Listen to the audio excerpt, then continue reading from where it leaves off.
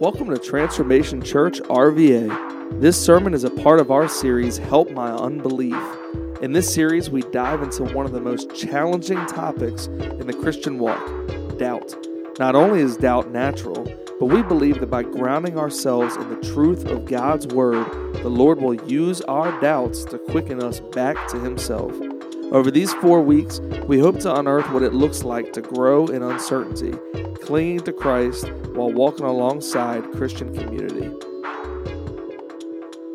As I stood down here and we started singing, "Thank you, Jesus, for the blood applied. Glory to His name, glory to His name. There to my heart was the blood, to my life, the blood, the power of the blood." You know, it's kind of almost a grotesque thing from the world's perspective to talk about blood. But it was the blood of Christ that covered every crevice, every space. So for our team to lead us in a place where we get to worship this God and point us towards God, listen, cherish that. You know, there are places in this world that you can't do that in the open. Take a second to think about this. There are Christians all over this world that don't get to attend a building on Sunday with other believers and lift the name of Jesus. They have to hide away because they would be killed. What a privilege. What a privilege we have to do this, to get together. Don't take it for granted. I think so many of us take it for granted. We just come and go, and it's so normal to us that we miss it. We miss this thing that we get to do each week. Don't miss it today. Cherish it. Last week was week 1 of Help My Unbelief. And we defined doubt as this. We said to believe is to be in one mind about accepting something as true. So to believe is to be in one mind about believing something is true. And to disbelieve is to be in one mind that something is not true or rejecting something. To be in doubt, everybody say doubt, is to waver between the two. To doubt is to be, in definition, in two minds, not one.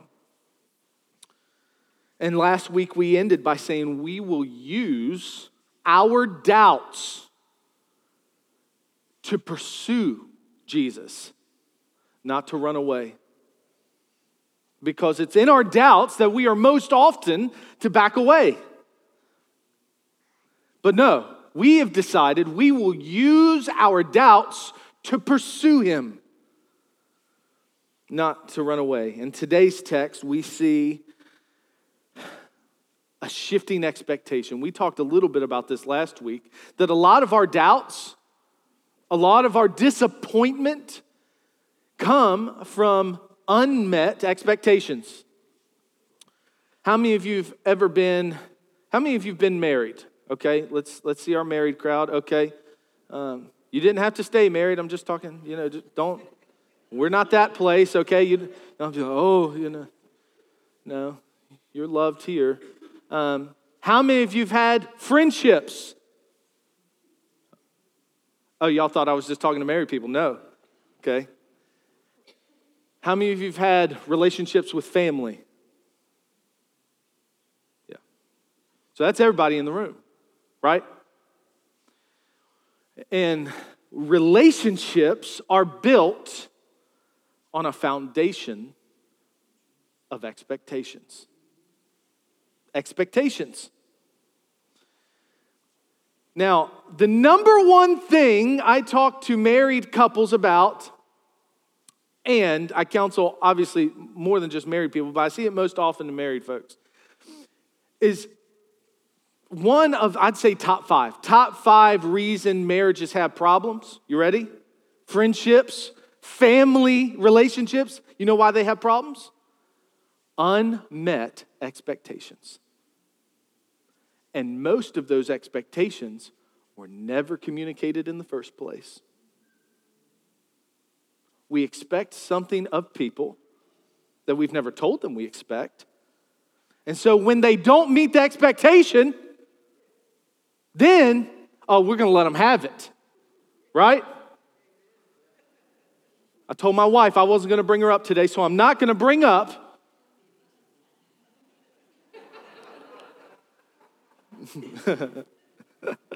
I'm not going to bring up how many times my wife will be upset with me. Hey, men, hear me. This will speak to you. And you go around all day going, what'd I do? Am I preaching? That's okay. What'd I do? Have you ever had that one friend that's always upset with you? That one family member, something's always got them all twisted up, and you just sit around going, what happened? What happened? Well, it could be a plethora of things. I can't even list them all. But you know what I'm talking about. Relationships are built. Every relationship is built on expectations. We all have them. The hardest part of our life, for many of us, are unmet expectations, or when someone doesn't meet an expectation. Nothing feels worse than just being let down. You ever been let down? Yeah. A fundamental phrase we use in the Christian life is that we should have a relationship, right, with God. So you know what this means? We also have those same expectations of God. And hear me when I say this. A lot of our doubt, say doubt. A lot of our doubt comes because we've defined God outside of this by what we think he should do and be. And then when he doesn't do those things and he isn't that way, this God that we've built in our minds that makes us most comfortable, then all of a sudden we start doubting in God when our expectations were never right to begin with.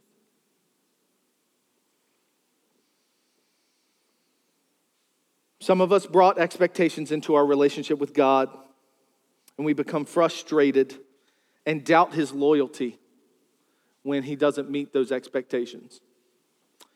That's where we find ourselves in Scripture today. So let me just give you, Miss Emma read this, so let me just give you a brief picture of what's going on here. Peter and Jesus have just had this little altercation, but like a revelation, okay? Just previous to this, in verses 13 through 20, Jesus asks his disciples, who do people say that I am? Okay? Who do people say that I am? And the scripture says that his disciples replied to him, well, some people say that you're John the Baptist. Some people say you're Elijah. Others say Jeremiah or one of the other prophets. And then Jesus looks at his disciples and he says this, who do you say that I am? Simon Peter. Everybody know Simon? Everybody's got a Simon Peter in their lives. Loud mouth. Oftentimes it just jumps out before they... Oh, you don't want to talk about it. Okay, fine. We'll move on. Oh, because you're it. Okay. I see. You're it. If you can't think of anybody, yeah, you might be the one. But Simon Peter this time nails it. Not of his own accord, but listen to what happens. Jesus replied, or Simon Peter answered, when Jesus asked, who do you say that I am? Peter goes, you are the Messiah, the Son of the living God. Nails it. And this is what Jesus said to him. You are blessed, Simon, son of John, because my Father in heaven has revealed this to you. You did not learn this from any human being. Now I say to you that you are Peter, which means rock. And upon this rock I will build my church, and all the powers of hell will not conquer it. Somebody say amen. And I will give you the keys of the kingdom of heaven. Whatever you forbid on earth will be forbidden in heaven, and whatever you permit on earth will be permitted in heaven. And this is odd. Watch this in 20. Then he sternly warned the disciples not to tell anyone that he was the Messiah. Isn't that odd? Let's find out why.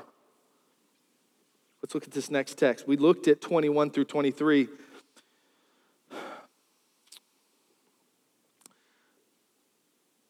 Have you ever met someone and you thought they were going to be a certain way and they weren't? Okay. Have you ever gotten into a situation where it was supposed to go one direction? You had expectations that it was going to go a certain way and it went another? I won't tell any more Woody stories, but I'll tell you, I've been in other, I told him I wouldn't do it. So I've been in situations that it was supposed to go this way and it went that way. Okay? The disciples thought at this point, these Second Temple Jews, they thought that this is how the storyline was going to go. They thought that the Messiah that was prophesied, they grew up hearing these prophecies about the Messiah. They said that what their expectation was that Jesus was going to come, the Messiah would come, and that he would overthrow the human government, overthrow the earthly, fleshly kingdom that was there, and that he would then rule and reign. That's what they thought was going to happen. That he was going to come back, he was going to judge, and this is what the Messiah was going to do.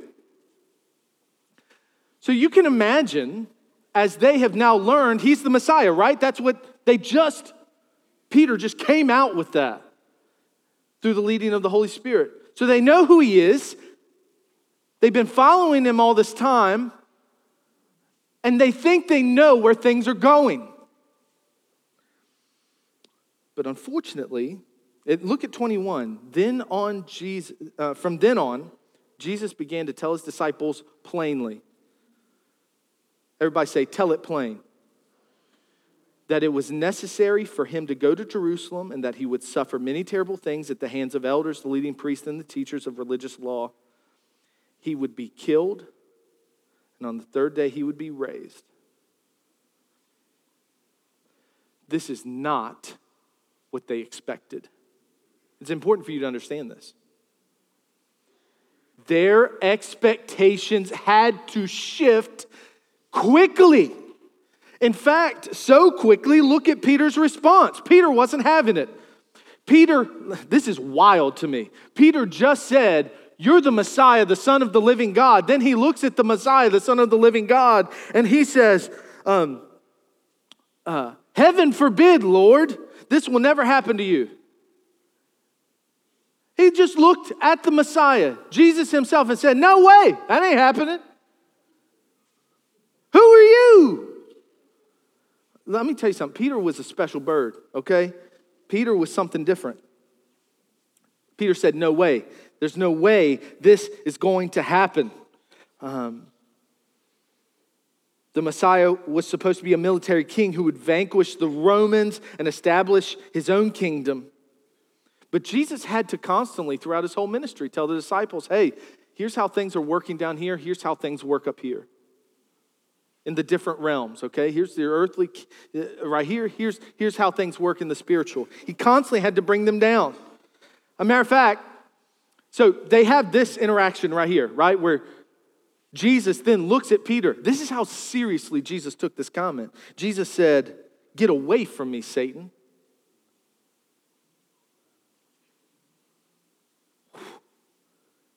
Take yourself, look, let me tell you who you are not. You are not the hero of every Bible story. Can I tell you that? You're not the hero of every Bible story. You're the guy who doubts. You're the guy who falls short. What if Jesus looked at you and said, "Get away from me, Satan. You are a dangerous trap to me." And here's the problem. Here's the problem. He says it right here. You are seeing things from a human point of view, not from God's. Your expectations are jacked up. Your expectations are all jacked up. Have you ever, how many of you like kids? Anybody like kids? Well, you laugh like that's an automatic. I know lots of people don't like kids, and you know who they are. And it's okay not to like kids. I don't like mine sometimes. It's all right. You know, especially when I don't like my kids. Well, one's in the womb, so I can't, he ain't done nothing yet. But he will. And McKinley's just angry. She's got an attitude problem. Some of y'all never grew out of it, but we will talk about that later. My problem is with Macy most of the time, and I'll tell you why. You ever play a game with a kid? Like a game everybody knows the rules to? And then you start playing, right? And you play like the game is supposed to be played. And then that kid has the audacity to look at you and say, "Hey, you're doing it wrong." What do you mean? I've been playing this game for 33 years. What do you mean? You playing it wrong. And then you get in an argument with a 6-year-old. And everybody's looking at you like you're weird and like calling CPS and stuff. But I mean, this is basically what Peter just did. Hey, Jesus, you're doing it wrong. That's not how it's supposed to work out. This is not how things are supposed to be. Have you ever looked at your life and said, this is not how things are supposed to be? Can I tell you today, can I just be honest? Can I just tell you that the problem is not with God? The problem is not with His Word. The problem is with you. The problem is with your expectations.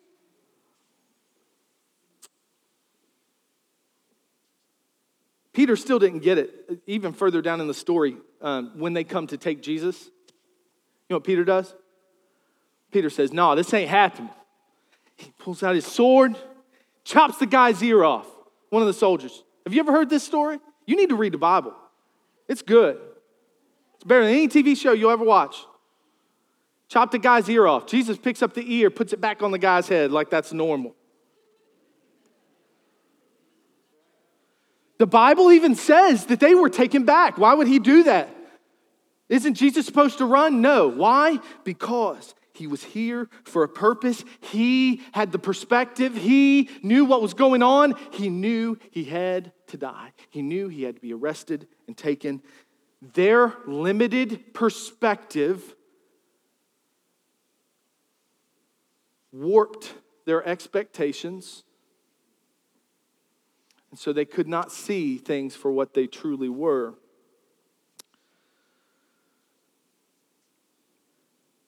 Peter's mind was not set on God's desire or his perspective.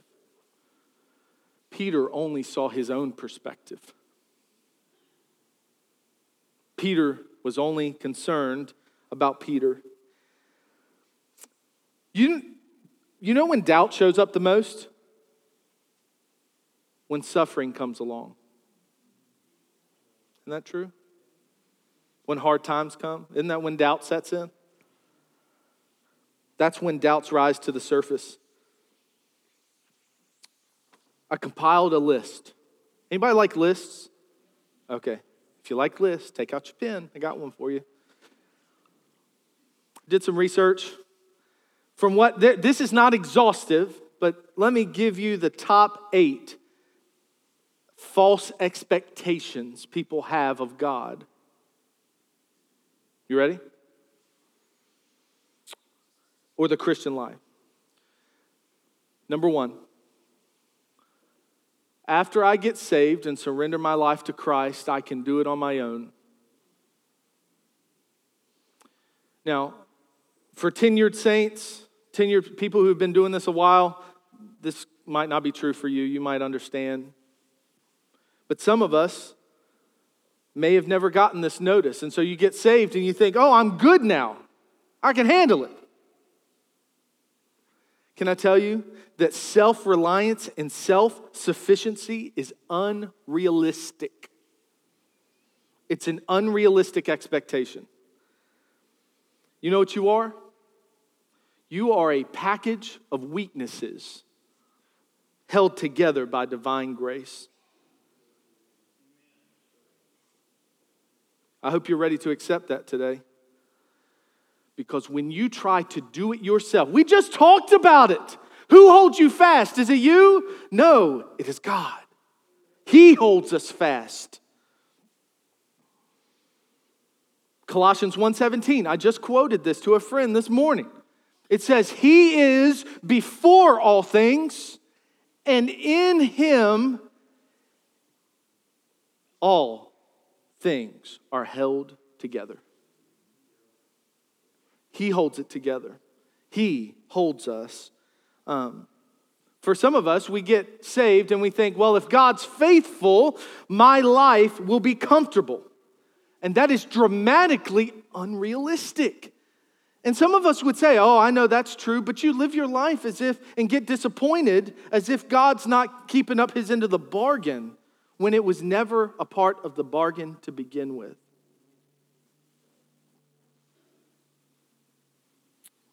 And I think many of us probably need to hear this. I know I do. You aren't the point. And this also applies not only with our relationship with God, but other people. Some of us believe you operate as if you are the axis the world revolves on. People should be thinking about you and your happiness. People should be dancing around your sensitivities. You aren't the point. And many of us, because of the culture we live in, it then trickles into our faith. We make our faith me-centered. I got saved because of what He can do for me. You aren't the point. God is for God. Okay? Yes, He loves you. He wants a relationship with you. But please don't warp His scripture to be about God trying to make you comfortable. It's not about you. It's about Him. And when you come to that realization, all of a sudden, life will take a different perspective. Here's another one. Number 2. Christians always have happy marriages. Need I say more? If you marry a difficult person, help me, Jesus. My wife's a saint. Expect your marriage to be difficult. Temperaments clash in believers just as much as unbelievers. 1 Peter 3 makes it clear that believers struggled with marital problems. What did 1 Peter 3 say? Wives, your beauty should not come from outward adornment such as braided hair. Husbands, be considerate as you live with your wives. Why do you think this is being said? Why do you think this is in Scripture? Because they were having problems in marriages. Peter wrote this because there were unloving husbands. And there were a ton of wives with $1 million hairdos, but there wasn't much else attractive about them. Oh, that we would understand that we can't get saved. We can't come into relationship with Christ and expect our marriages to fix. I counsel way more Christian marriages than I do unbeliever marriages. You know that? Part of it's because I'm in church, but. Number 3, Christians are always motivated to love, pray, and serve Christ. There are a lot of folks that start serving the Lord, start following after Him, and they think when they give their heart to Christ, all of a sudden, they're just going to want to do all these things. And that's an unrealistic expectation. Unrealistic. Now, why am I preaching this today? Because if we don't expose doubt where it starts, then when you walk away, I'm trying to keep some of you from taking a journey you don't have to take. Okay? This journey of doubt. Christians struggle with mixed emotions. Galatians 2:20 says, "The life I now live in the body, I live by faith in the Son of God." Okay? It is by faith alone that we can make this stuff work out. You, in yourself, are not going to make it happen. Okay? It takes the Lord. Number 4, I got to move. Christians, this is an unrealistic expectation. Christians no longer struggle with sin, doubt, or fear. Galatians 5:17 says, "The sinful nature desires what is contrary to the Spirit." They are in conflict with each other.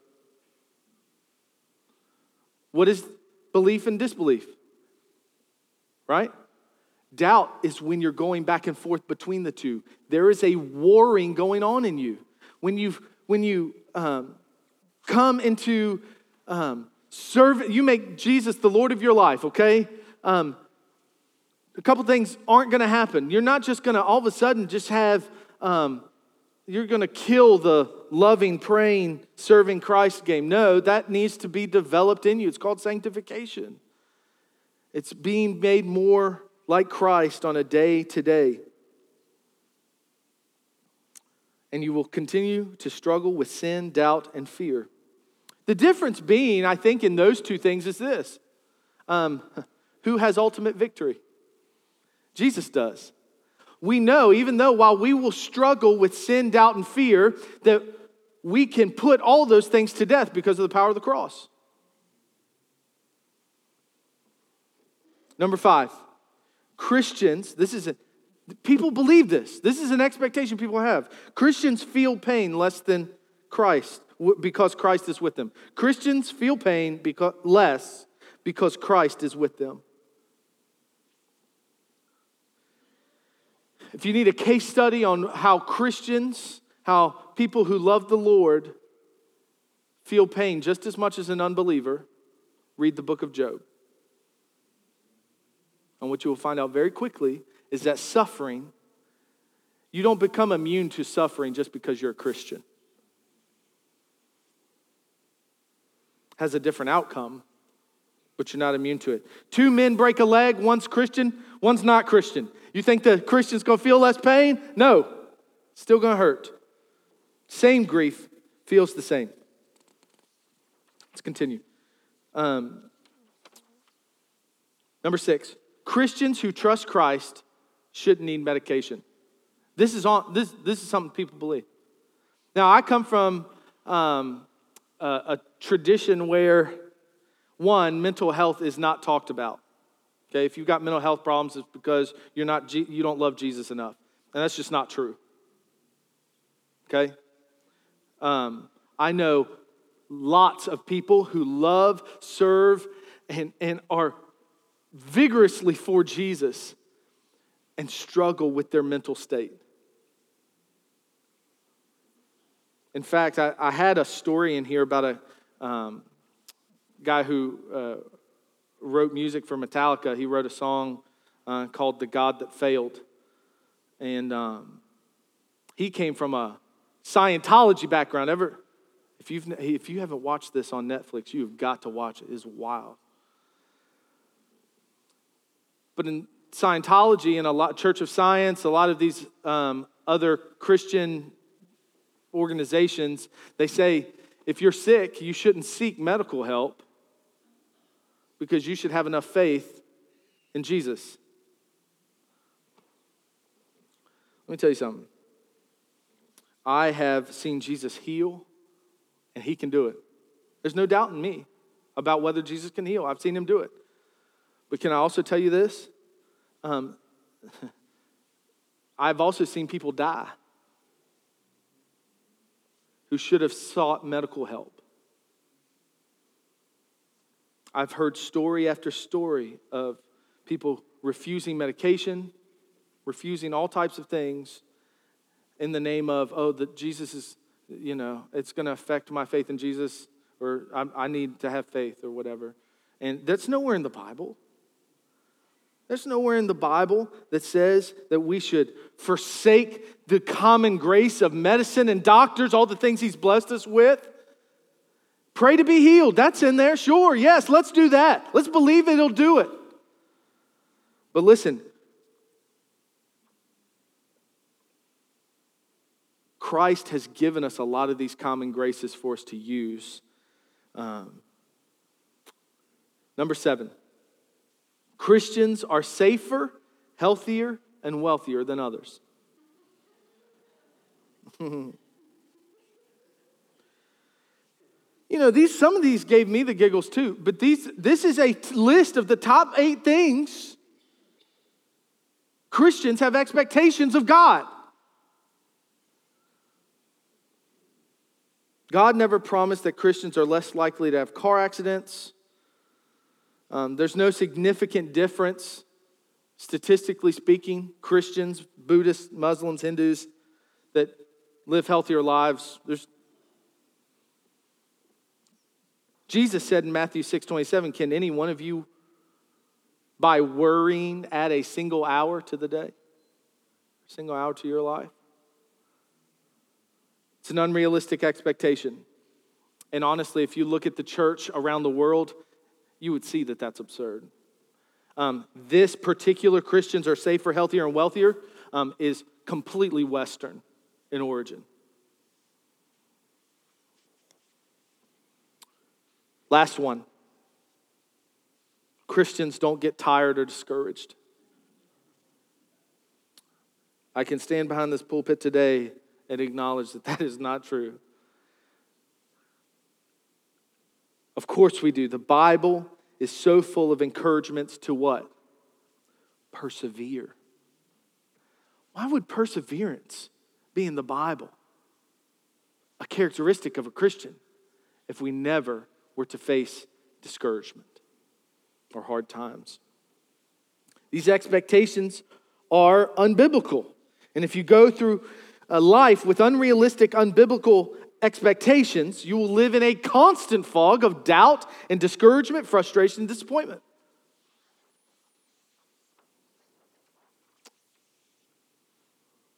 We have to ask ourselves a question today as the band comes back. We have to ask ourselves some questions today about our expectations. Is our relationship with God about Him meeting all of our expectations? Take 2 seconds. Take a personal reflection just for a minute. Just take 30 seconds. Are you frustrated with God because you had expectations that weren't here? Because you crafted some of your own? I think many of us may worship different gods than the God of the Bible. I think some of us may worship gods that fit our needs. And then when He doesn't, then doubt starts to creep in.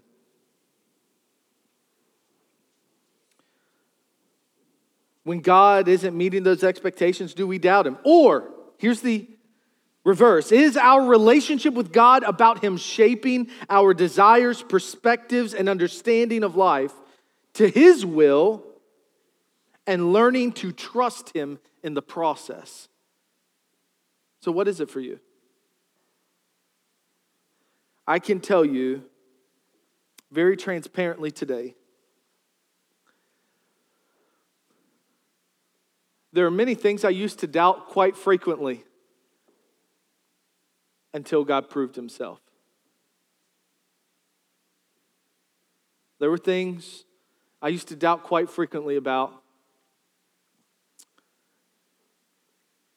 And it's because I shifted my expectations to His that those doubts disappeared. What did we say when we doubt? We go back to His promises.